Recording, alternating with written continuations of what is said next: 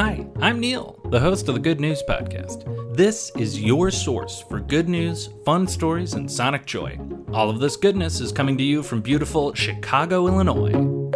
Today's good news comes to us from your local pharmacy, specifically over-the-counter at your pharmacy, where in the U.S. you will soon be able to find the FDA's first approved non-prescription daily oral contraceptive, Opill.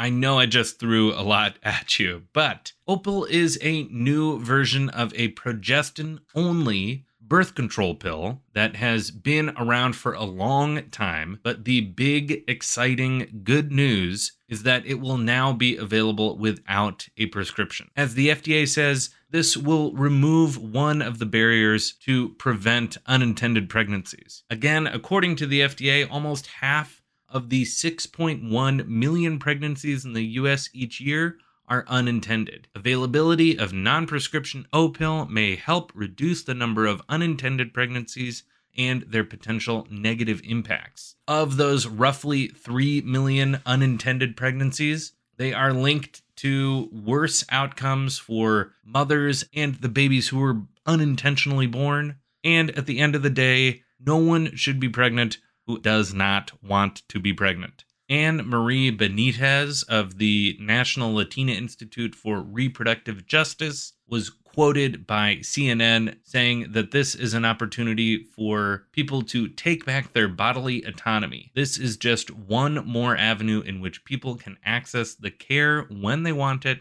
and how they want it. And if you are at all concerned about what this pill is, it has been around for 50 years. Originally approved with a prescription in 1973, the change made here is just making this an over-the-counter product. One small victory, more information to come for sure, including what sort of coverage this will get from insurance companies, the price, but so far as availability goes, keep an eye out for it in early 2024. That is the good news I have for you today. Enjoy the rest of your day.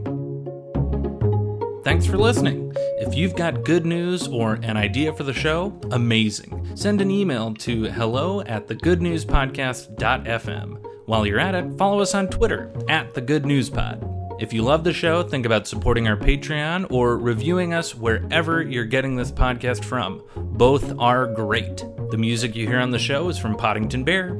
Have a great day.